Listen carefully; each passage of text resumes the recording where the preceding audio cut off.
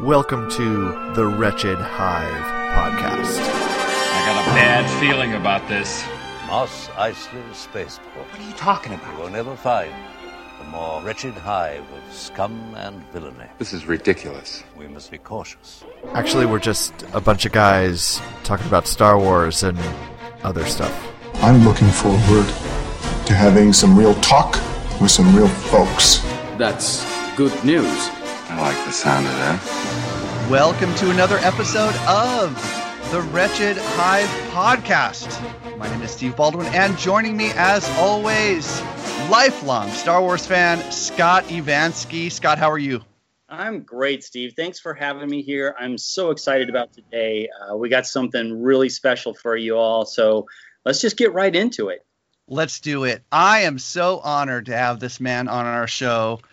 Also, I would venture to say, is another lifelong Star Wars fan, maybe the lifelong Star Wars fan, Mr. Steve Sansweet, President and CEO of Rancho Obi-Wan. Steve, thank you so much for coming on the Wretched Hive podcast. My pleasure, guys. Steve, this has been a couple of years in the making. I had the opportunity to visit Rancho Obi-Wan a few years ago, and you were so kind to my family when we went up, and I just have to thank you for everything that you do for the fan community, and Rancho Obi-Wan is amazing. I just have to start with that. Thank you for everything. Well, thanks. I appreciate that. We put a lot of time and effort and energy into making Rancho Obi-Wan accessible in normal times, and something that the fans would really love, because I'm a fan myself, so I know what fans like. Steve, I definitely, we're going to talk a lot about Star Wars, obviously, but I wanted to start with a little bit about your career before Star Wars. You had a thriving career in journalism. I believe you went to Temple University. Were you there, and did you cover the Kennedy assassination? I read something about that. Well, yeah, I went to Temple from 1962 to 1966, so I was there when JFK was assassinated, and I can remember being out on the mall and hearing the news and rushing back to the Temple News headquarters. Temple News at that point was a 4-day-a-week print publication, and being part of the staff that put out an extra on the assassination, it was quite a shock, and was one of the highlights, lowlights of my time at Temple University. I imagine it would be. What was it like being a journalist in the 60s and 70s? There's so much political upheaval, and you must have seen and covered so much. Well, I was a reporter initially for the Philadelphia Inquirer, and I started out in my between my junior and senior year as an intern, and so I was a police reporter for the summer. And one of the things I covered as a police reporter was a protest that turned into a near riot, mostly black people protesting the admissions policy of an institution called Girard College, which was for impoverished people to get an education, but it was at that point in Philadelphia in the mid-'60s, all white. And so, we've come a long way and not a long way in the last 50 years. It's just looking back in our lifetimes, and we've seen such repression, and it seems to be repeating itself these days. My career as a newspaper reporter just covered all kinds of different topics and things, but I was awakened to the world of protest very early. Wow, I was about to say that. Well, protests about institutional racism. That sounds familiar. It sure does, unfortunately. It's amazing how much and how little things have changed in 50 years. Yeah, it's crazy. So how did your career in journalism then prepare you to take on this second career? I'm fascinated in just looking a little bit at your bio. you reached what some might consider sort of like the height of a career in journalism. You were bureau chief for a major publication, the Wall Street Journal, in the country's second largest market in Los Angeles. And you decided to give that up and follow your passion, which was Star Wars. Can you talk about that and what were some of the decisions and your thought process during that time?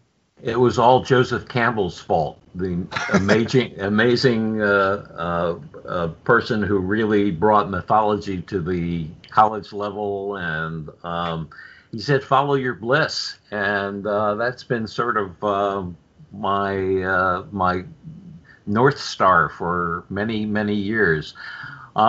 My career as a journalist was great. I was at the Wall Street Journal for 26 years, the last 9 of those bureau chief in Los Angeles, and I covered everything from the movie business to civil rights of mental patients to the aerospace business to savings and loans institutions when there used to be those before they all collapsed. And so it was a wonderful place to get started. And I wrote a story for the front page of the Journal on aversion therapy, which was used at the time in the 70s and into the 80s for trying to control smoking and drinking and, other nasty habits. And I got a call from a publisher who said, would you be interested in writing a book about aversion therapy? And one thing led to another, and I thought I would never get another chance to write a book again. So I did a book called The Punishment Cure, which was based on all these conditioning experiments where, they pile up burnt cigarettes and you smell them in a small room and you supposedly get averse to smoking, and the same thing with drinking. You get a drug that makes you nauseous. I mean, it was terrible stuff. The publisher thought it was going to be a self-help book. So that didn't work out too well. It quickly ended up on the remainder tables, but at least I had a book out there. Little did I know I would go on to write 17 Star Wars books. Yeah. And yes, you're holding up one of them that I can see. Yep. Yeah. But in the early 90s, when very little was happening as far as Star Wars was concerned, I heard through the grapevine. Yeah, the dark times. I heard through the grapevine that Lucasfilm was restarting its publishing division, which had been active around the time of the original trilogy movies, and that they were interested in doing a Star Wars price guide. And so I cold called the head of publishing at Lucasfilm in Northern California. I was in LA at the time, and said, if anybody writes that book, it should be me. And she said, and you would be who? And one thing led to another, and she said she wanted a price guide with anecdotes. And I sort of said, you really can't have a price guide with anecdotes. How about a price guide and then a separate book that's anecdotal? And that led to my first Star Wars book while I was still at the Journal, Star Wars From Concept to Screen to Collectible, which was really the first book that was out there that told how Star Wars went from an idea in George's mind to how they translated it to the screen to then how that provoked this flood of merchandising, which really changed so many industries. It changed the movie industry. It changed the licensing industry. It was really the beginning of licensing of motion pictures, the successful licensing of motion pictures. And so I started working more with Lucasfilm. I started doing QVC, Star Wars Spectacular TV shows. I did 50 hours of QVC between 1994 and 1999. Wow. Flying back to Philadelphia 4 or 5 times a year and doing these 2-hour nighttime specials where they would come up with collectible stuff. And it was fascinating. I did other books came along, and I did 2 price guides, the Tomart price guides with T.N. Tunbush, and it was off to the races. Wow. And then I got a call in 1995. I had been bureau chief. I ended up being bureau chief for 9 years. The normal time to be a bureau chief was 3 to 4. And so they were pushing, well, we have to open this up. We need to give other people a chance.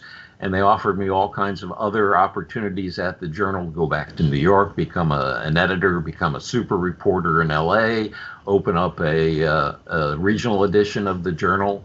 And I got a call from Lucasfilm at the time, from somebody I really knew well, the head of publicity. And I had worked with her back in 1987 to do an interview with George Lucas for an op-ed in the Wall Street Journal on the 10th anniversary of Star Wars. And then I knew this woman, Lynn Hale, through writing my other books and being up at Lucasfilm a bunch to do research on the books. And she said, Steve, we wonder if you know of anybody who might like to we need somebody to do a 1-year only job. It's guaranteed it's only going to last a year. And we want somebody to go out there and go around to do maybe 8 to 10 fan conventions and talk about the special editions. So it would be somebody doing these events in 1996. And I said, well, let's talk. And that's where Joseph Campbell kept intruding in my thoughts. Follow your bliss. Follow your bliss. And I accepted this 1-year only job for a salary that was less than half I was making at the Journal, and they just forgot to get rid of me for 15 years. So one thing led to another. I did more than 40 conventions instead of the 8 to 10 that I was supposed to do.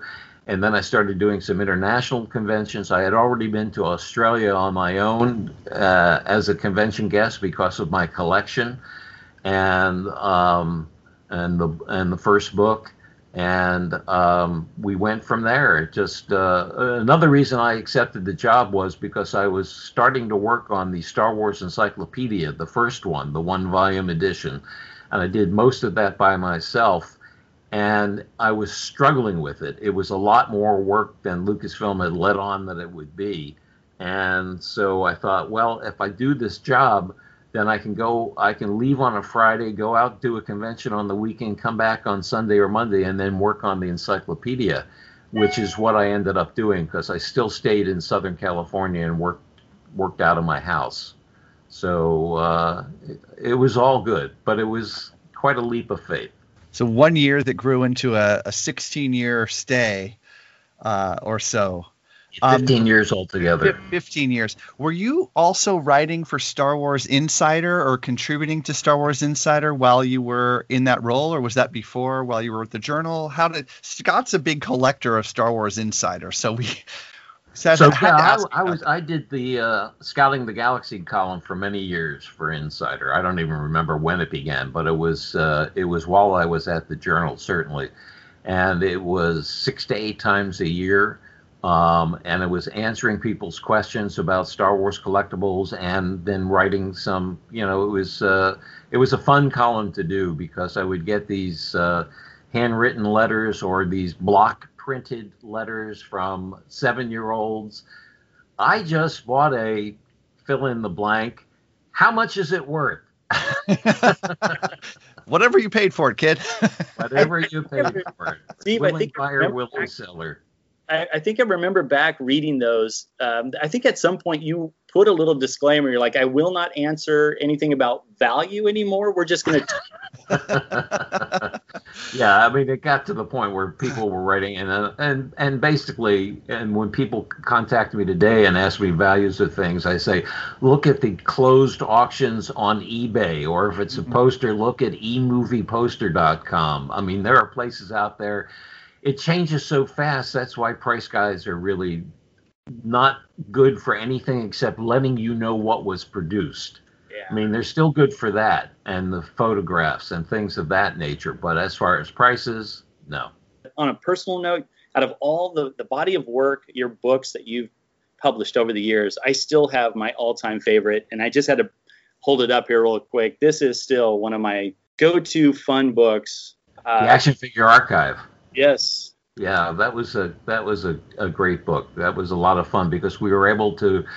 There weren't that many figures that were out. I mean, it was really focused on the original trilogy figures, so we could put all of the creatures and the vehicles and everything else, carded figures. Yep. It was a fun project to do. It was a version of a project that had been done in Japan. That Lucasfilm, the publishing people at the time, didn't think would be that exciting to produce in the U.S. But once they saw it, they thought, "Oh, wait a second, maybe we were wrong about that." Steve, would you like to do something on that? And I had worked with the guys in Japan. They had flown over to Los Angeles, and they spent a lot of time photographing my collection. And I would find them sometimes in the morning. They stayed over the house, and I would find them in the morning, like sleeping on the floor of my Star Wars room, because they had stayed up all night until they finally fell asleep. So, I want to sleep in your Star Wars room. Are you kidding? A second. Well, we thought about having nighttime tours, but yeah, no, I don't think so. So you were director of fan relations, and before we move on to talking more about Rancho, I have to ask, so you also held the title of director of content management. Right. So can you talk a little bit about what your role was there? We had an extensive photo database, a digital photo database that really encompassed all of the photos from the original trilogy. We had a whole department that was in charge of this digital photo archive, and a special Lucasfilm produced system that we used to access and collate the system, the photos. And as the prequels came along, and first the special editions, but then the prequels, the new photos were added. And it was one of my jobs to work with publicity and licensing and StarWars.com and come up with a strategy on when to release photos and what photos to different audiences, like to StarWars.com, to The Insider, to genre magazines, and then information about new planets, and without giving anything away about the movies. But there was a long lead up because we had these on-set photos that had been taken, and then we had the film frameouts as ILM started working and started adding digital effects to the film frameouts, adding a lightsaber, adding some other special visual effects to the photo. Then we had those to work with too. So it was working with all of these different departments and the external publicity department. Yeah, I remember the prequels, certainly the archive part of that. One of the things I found most fascinating as a fan was the marketing aspect of how each prequel had these great buildups. I don't know where that started, if that came down from George, but at some point I remember, on a weekly or bi-weekly basis, photos were being released or even manipulated, almost like a guessing game, like a scavenger hunt of some sort. And I had so much fun as a fan, downloading the photos, trying to figure out what was going on, getting really excited for the new movies. So if that was one of the aspects that you were involved in, I totally loved all that. Yeah, that I was involved in that, and that was the very specific project that you talked about, the special photos and that were manipulated, and you try to figure out what the hell was going on there. That was totally George's idea, and George, in fact, picked those photos, and he was looking for, not what it was, but what it looked like, and the visual image and the excitement that the visual image could cause, or the fun that people would get trying to figure out what it was. Yeah, I think I remembered one specifically. I know Attack of the Clones had it, but that whole concept was to me, was like a fun game that just added to the anticipation. And I enjoy that. Plus, I'm a photographer, so I loved seeing how that worked. So we even put out a poster using a lot of those images for the celebration that followed, for the celebration that came on the release of episode 2. Nice. I love And it. that's actually a perfect segue. I did want to ask about your experiences with Celebration. Were you involved with Dan Madsen in the early days and getting Celebration rolling? Oh, yes. I was there when we put together a list of about 100 names for what we could call the damn thing. We almost went with FanFest. But Dan Madsen and John Bradley Snyder, who was the managing editor and then the editor of Star Wars Insider, and Dan was the publisher and owner of Fantastic Media. Dan is such a great guy and still a very good friend. It was something that my boss at Lucasfilm, Jim Ward, the head of marketing, said, well, let's put together, can we do some sort of fan festival in 5 cities on the same weekend? Oh, wow. Before the opening of the movie. And I said, Jim, that would not only be challenging, that would be impossible. And he said, well, how about if we did 5 weekends in a row? And I said, well, how about if we do one fan convention? Jim wasn't that up on what the whole fan convention community was like.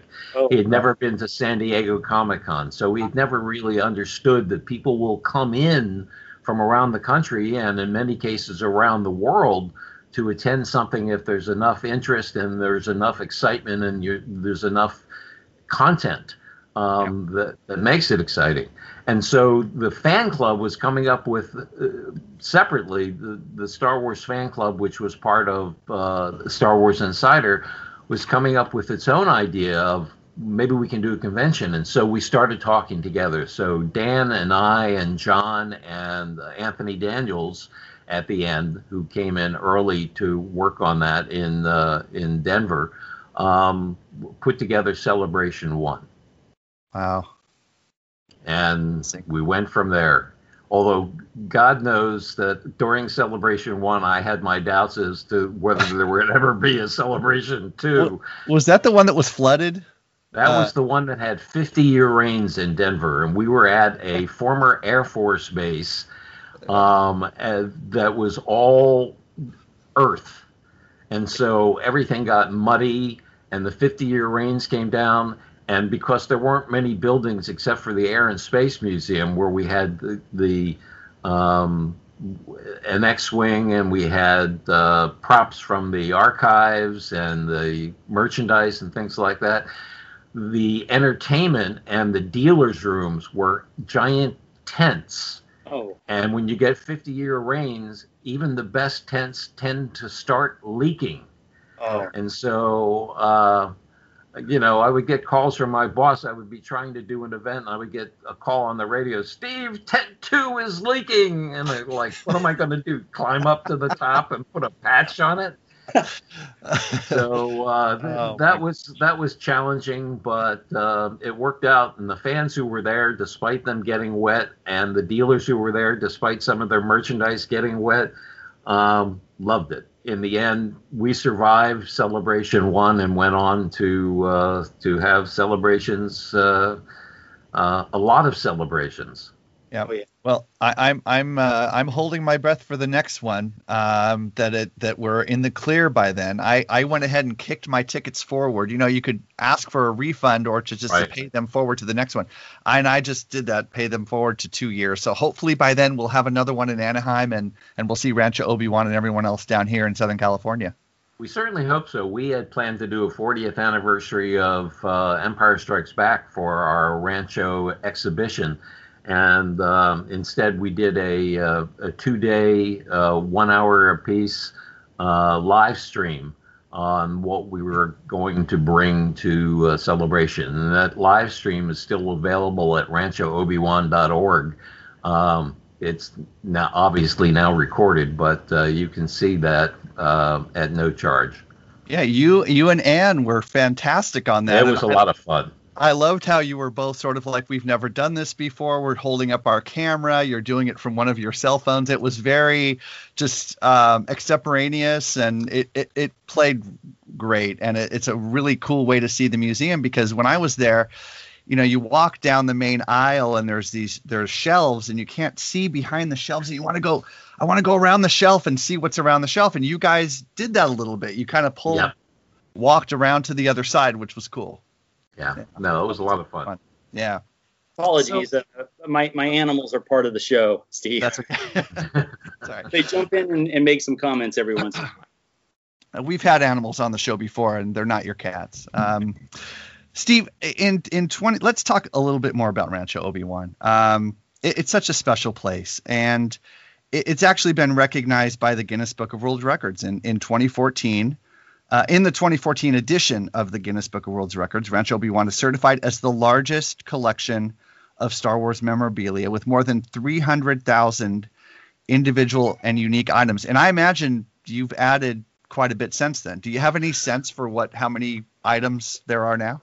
Well, in order to get into the Guinness Book, and they approached us, we never approached them, but they approached us and said, we see so much about Rancho Obi-Wan, and Star Wars is getting exciting again, and new movies are coming out, and we'd like to vet your collection.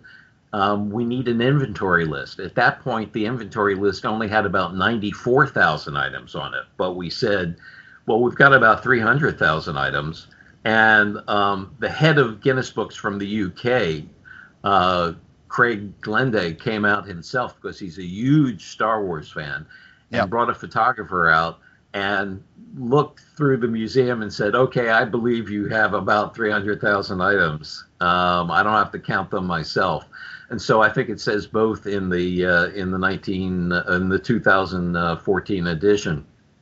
And then they sent that was done like in 2013. Then they sent a video crew closer to the publication of the book, and we did some video for them. We just did some new video for them on May the 4th, so that was great fun too. Okay. We talk about upwards of 400,000 items in the collection. So not only do we have a 9,000 square foot former chicken barn, or 2 chicken barns, or actually 3 chicken barns. It's more than 2. Which used to house egg-laying hens. We also have about 7,000 square feet of storage space in downtown Petaluma for the excess of the collection, and it's where we do the sorting and things of that nature. So there's a lot of square footage that's devoted to Star Wars stuff. Got it. Well, I can speak from a fan's perspective. Visiting Rancho Obi-Wan is it's like visiting the Sistine Chapel or Mecca, or it's just such a special place. And Scott, I know you haven't been there, but when you pull up to the house, it looks like a residence, and you walk up and you're going, I've seen these pictures of the interior of a museum, and you're walking up and it doesn't look like that, and then you walk in and it's like, it's like this magic happens, and then there literally is a moment when our docent, who I think we had Mark Morita, who's such a cool guy too. I'm friends with him. He's been on this show. Opens up the door, and the Star Wars music, the main title theme comes on, and you see the expanse of the it's just, I'll never forget that moment. It's like being in the theater for the first time or something. It's we worked on cool. I mean, one of my gets was to have a couple of dramatic reveals in the museum. The museum started out we moved to Northern California in 1998. So I started working for Lucasfilm in 96, but in 96 I worked out of the house in LA. In 97, I commuted almost every week from Los Angeles on Monday and then back to Los Angeles on Friday, and lived in a corporate apartment up in Northern California near the ranch. And but the summer of 98, we moved up to Northern California, and I was looking for a nice house, but I was also looking for space for the collection. Mm-hmm. And so the property that became Rancho Obi-Wan wasn't even on the market. And I had passed by it a couple of times and saw these long buildings and wondered what the heck is in the, boy, I wish something like this was for sale, because the real estate guy knew what I was talking about, but it was really hard to find something. And then it turned out that this house had been on the market early in the year. The property had been on the market, but had been taken off because there were a lot of problems with it. And it would have gone into foreclosure a couple of months after I bought it if I hadn't bought it. And I walked in, the house had been remodeled in '87. It was in great shape. Mm-hmm. And the barns had been used as a manufacturing facility for equipment to make cabinets or cabinet makers. Okay. Yeah. So it was totally unfinished. There were no walls. I mean, it was all the outside. You could see the spaces. There were no interior walls. There was 3-phase power. There was hydraulics. I mean, it was all kinds of stuff, but all I saw was the space, and the hair on my arm just went started going up. Yeah. And when I walked through that door, and so we spent about 6 months fixing it up to be sort of a warehouse, but a nice warehouse. And so from 1998. It took about to the spring of '99 before I could start to put stuff on the shelves. Bought a lot of the heavy racking shelves. Mm-hmm. And then would have friends over and fellow members of the 501st Legion. And so people were visiting, but it was just catch as catch can. And then towards 2010 or so, I knew I'd be retiring from Lucasfilm in the not too distant future, and that's when we decided to make Rancho Obi-Wan a nonprofit 501c3 and to actually structure it as a museum and add an addition to it. So the second building, the second barn, became our addition, and it became our art gallery, our arcade. I mean, we had some really big pieces that there was no place to display. So I just made that decision that, okay, this is the direction I go. So here's my third career.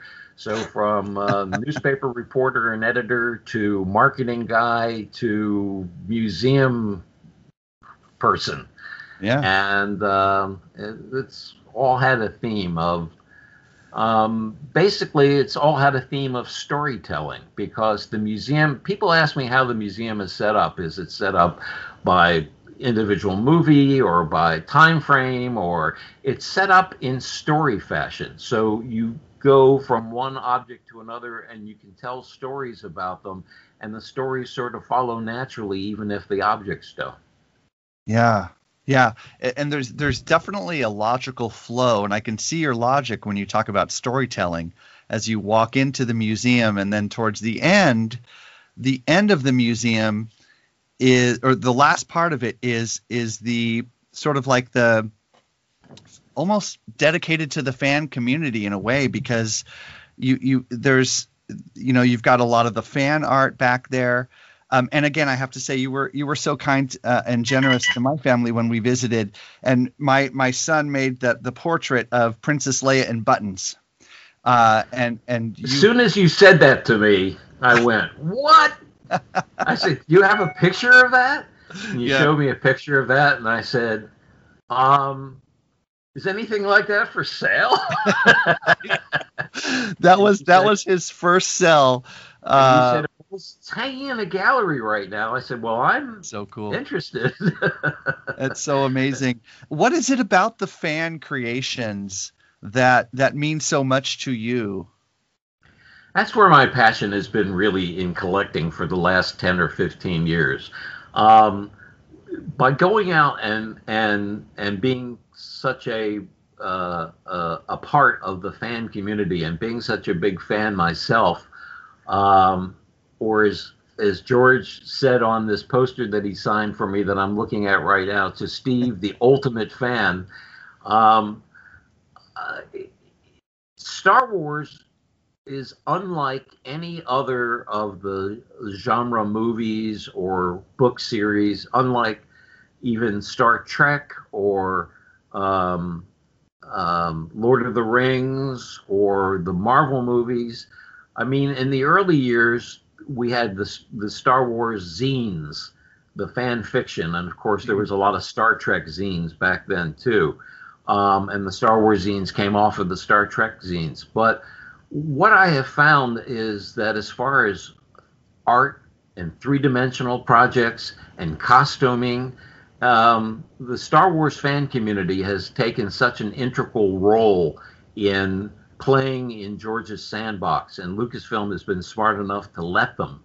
Through fan films, when other movie companies were shutting down fan films online in the early days of the internet, Lucasfilm was, okay, we've got some rules, but okay, we're going to even have a fan film contest to bring you into part of the company and bring you into the whole mix. And I thought that was a brilliant way to handle things. And so I love fan-made objects and flea market finds and just all kinds of things like that. It's so cool. It's so cool to see all that. Do you remember the first item you collected?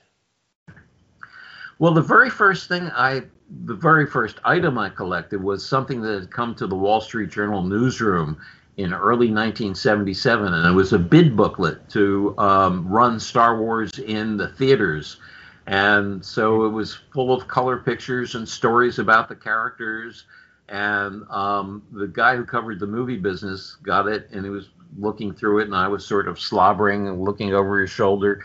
And after he was finished with it, he tossed it in his trash can. And I waited till he left for the day, until all the other reporters left because they were gabbers.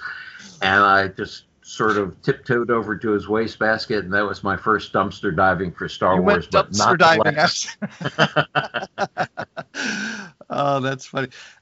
Can you share a little bit about some of your favorite items? And before we go there, I think you showed us that on the tour. Is that part of the tour? Maybe it's in the library. Yes. That first, yeah, yes. I remember that pamphlet, the booklet.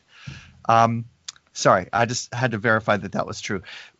Can you what are some of your favorite items? We've obviously, being fans, we know about the rocket launching Boba Fett miniature that you've got at least one of in your collection. That's one of the most rare figures. Two. Okay, all right. The unpainted one and the painted one. The 8-sided missile and the 4-sided missile. It's amazing to see you handling those in images, and I'm like, don't drop it. I told the story on the live stream of Seth Green punking me once when he was here and said, can I touch one of those? And I said, only for you, Seth, while I open this case. And I open the case, and he holds it in one hand, and he looks like he's about to shoot off the missile with his other finger. And he said, so you just push this tab down and I said, no. And he said, gotcha. That sounds like something Seth Green would try to pull. My favorite piece in the collection, and the thing, what would you go first for in an earthquake or a fire or something like that? Right. There's something that really ties the collection and me and what I did at Lucasfilm and the whole fan community together. And it's a canvas banner that's about 7 feet long. And it has an original version of the Star Wars logo that's very unusual, hand-painted by Joe Johnston, who went on to become a famous director. But it was done in his days when he was art director at ILM. And it uses the Ralph McQuarrie art of Starkiller, which was sort of the composite character that became mostly Luke, but had a little bit of Han, a little bit of Obi-Wan in him. And it's from a cutout from a T-shirt, and sewed onto the banner. And it's this black background banner and blue and the Star Wars logo. And this was used in 1976, a year before Star Wars came out, to do several fan conventions. And one notably in San Diego, the San Diego Comic-Con, which was then in its 7th convention, and one in Kansas City, Worldcon. So we have some pictures of both the banner at San Diego and the banner at Worldcon. And this was the very beginning of fan relations for everybody, I think. I mean, in the 30s, there were, Captain Marvel or Buck Rogers decoder rings and things like that you could send away for, but really not a fan club as such. They called them fan clubs, but there wasn't very much to it. But this really started fan clubs and the whole idea of fan clubs in the 70s, or restarted the idea of fan clubs at least. And it went on from then 4 issues of a newsletter that were licensed out, and then Lucasfilm brought it in internally, and it was named Bantha Tracks, and that went on until 1987. And then Dan Madsen decided that he would make a bid to run an actual magazine, and so Insider came out of that. I still have many of my Bantha Tracks. I those are cool. Love those so much. Yeah, and I know the banner you're talking about, Steve. It's when you walk into the main room, it's up on the left on the wall, and you see it in all those old pictures. With that triangle logo that a lot of the guys were wearing on their shirt. I didn't know that was sewn on there. That's cool. That's a great little fact. So you guys offer tours of Rancho Obi-Wan, and I've done one myself. It's absolutely every Star Wars fan needs to make their trek out to Mecca, translation Petaluma, California, and get out to Rancho Obi-Wan. My biggest regret was not being able to go with you on that trip, man. We'll do it. We'll do it again, Scott. We've had visitors from all over the world, ranging from Vietnam to Russia to Dubai. I mean, and then more common places like Finland and New Zealand, but all over the United States and Canada, Mexico, South America. I mean, just about. We had somebody here who was once in the Antarctic. So stationed in the Antarctic. So we could, but not at that point. So we can't say 7 continents. So when I was on the tour, there was a guy with us from New Zealand, and we sort of, became chummy during the tour, and since have become Facebook friends. And that's part of the, what's so cool about Star Wars too, is the community is just everybody's. So, to a person, almost everybody is so cool and welcoming, and they just want to connect with one another. Right. And so I wanted to ask. So I've seen a little bit about the virtual tours that you guys are doing during the COVID-19 pandemic. How are you making Rancho Obi-Wan accessible to fans?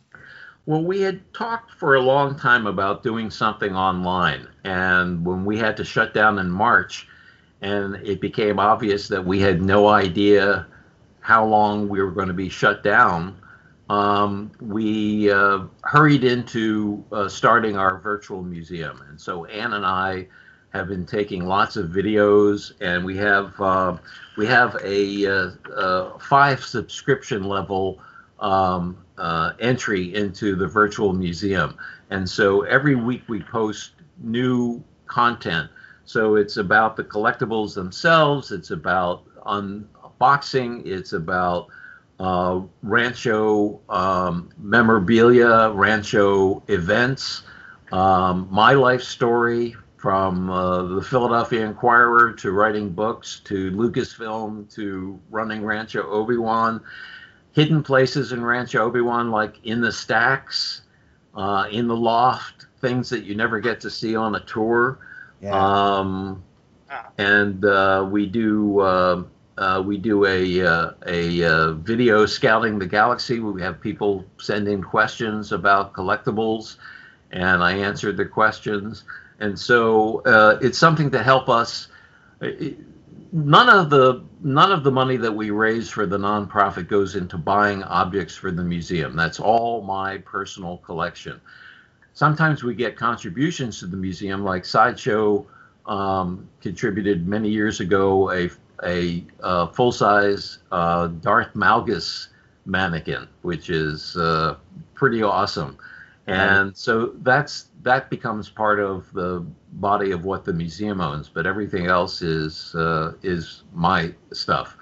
And what we raise for the museum pays for renting of our warehouse, security, just all insurance, doing the taxes. I mean, all the things that you have to worry about when running a business. And things are obviously a lot tighter these days, and we can't have our weekly tours.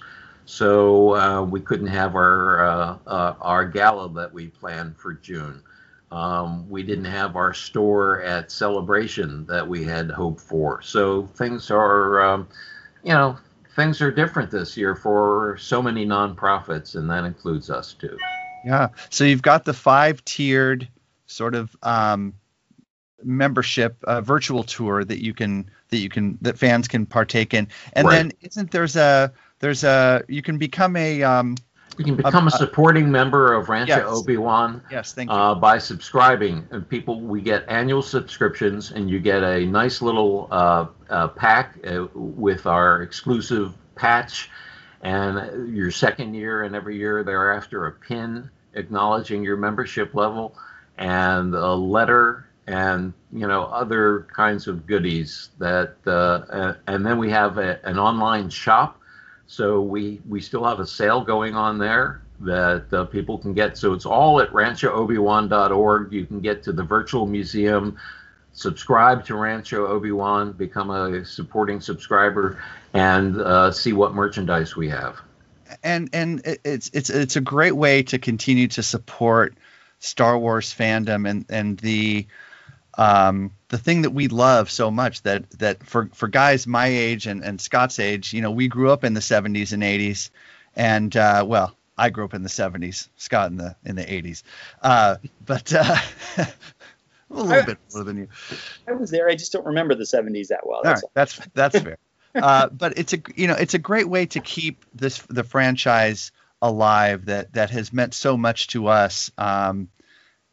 For so many years, and just to support fandom in the way that you do, Steve, through this, I would love if all of our listeners would consider go to ranchoobiwan.org and check it out and become a member. Think about becoming a member or subscribing to this. It's a very worthwhile cause, and we certainly support and would love to support anything you guys have going on, Steve. And we look forward to being able to open up again, and we're talking about doing other virtual events. So stay tuned for that. We're active on Facebook, Twitter, and Instagram, and we'll make any kind of announcements in all three places. But once again, it's sort of service to the fan community, fellow collectors, and even people who aren't collectors. I mean, one of the joys I get is when a dyed-in-the-wool collector comes to visit and brings his or her spouse, and very often it's the woman who is the collector, and the spouse, the husband, is just sort of the bring-along, and sometimes reluctantly, but undoubtedly, 99 times out of 100 at the end of the tour, the non-collector is going to say, I had no idea. This was really fun. And so that's my kind of joy and excitement about bringing them in and telling them the stories. It's not just about the stuff and seeing the stuff and how much is that worth. And it's not about that at all. It's about telling the stories of how things were acquired, how silly things are. I mean, we've got a lot of non-authorized and fan-made items here. Well, some of that stuff is really interesting, and it's fascinating stuff. Really what people have done over the years, and the fun that they've had with Star Wars, and the great stories behind some of the objects. So it's all about an experience, and this 2 to 3 hour experience of coming to Rancho Obi-Wan that now we're laying out bit by bit in our virtual museum. Hey, Steve, you mentioned the social media platforms. You guys have really stepped your social media game up. Who owns those? Who runs your social media? Is that Ann Newman doing that? No, Ann does everything else. Yeah, I was going to say she's jack of all trades. She's the vice president and curator of the museum, and okay. she does all the video for me. And Concetta Parker does Instagram and Twitter, And Wes Anderson does our Facebook and has been doing that for several years now. And then Concetta takes care of getting some of the Facebook stuff on Instagram and Twitter. I'm not the most expert person on Instagram and Twitter. Facebook is more my speed, but we've got a team behind us, and that really is very, very helpful. That is awesome. Now, Steve, just one last thing I have to mention. You know, Scott has quite a collection. You should see Scott's garage. You can barely walk through Scott's garage. It's mostly Star Wars stuff, and on the show, we call it Rancho Obi-Wan South. And so, Scott, do you want to? What Steve's talking about here? I'm not a fan at all. Yeah, his house is. Wait a second. Wait a second. I've got to see what that was again. You were sipping out of an arcade. It's the Star Wars Tiki Mug arcade. Just came out in August from Geeky Tiki, and then my son knows what a fan I am. He made me this Darth Vader origami kind of character. Keep them all here at my Tiki bar, and I have to wear the Shag Tiki shirt. The Shag stuff is great. Oh, I love it. So hope that we don't offend by joking about Scott's garage, calling it Rancho Obi-Wan South. Please don't sue us. I probably won't, as long as Lucasfilm doesn't sue me. We have an agreement, though. They're happy with Rancho Obi-Wan, and they've used Rancho Obi-Wan, and Disney has used Rancho Obi-Wan, so I think we're safe for a while. I think you're okay, Steve. I did want to add in there, you mentioned about that being the collection, and people talk about the value and stuff, but you said that about the stories, and that's what's always stuck with me is being a lifelong fan, being a kid and going to see that movie for the first time in 77 and just being involved in so many people's lives and meeting new people all the time. That's where I always find the best joy. Like I get the most excitement out of this, and just it's just something that's been there forever, and it doesn't go away. And I really love that. That's why celebrations are so successful, is being able to get back and meet people that you really don't get to see very often, and maybe only at a celebration, but people fly in from all over from Europe, and then we've had several celebrations in Europe, and Americans have flown over there. And it's really one big fan community, and there's been a little roughness at times online, but I think for the vast majority of Star Wars fans are good-hearted.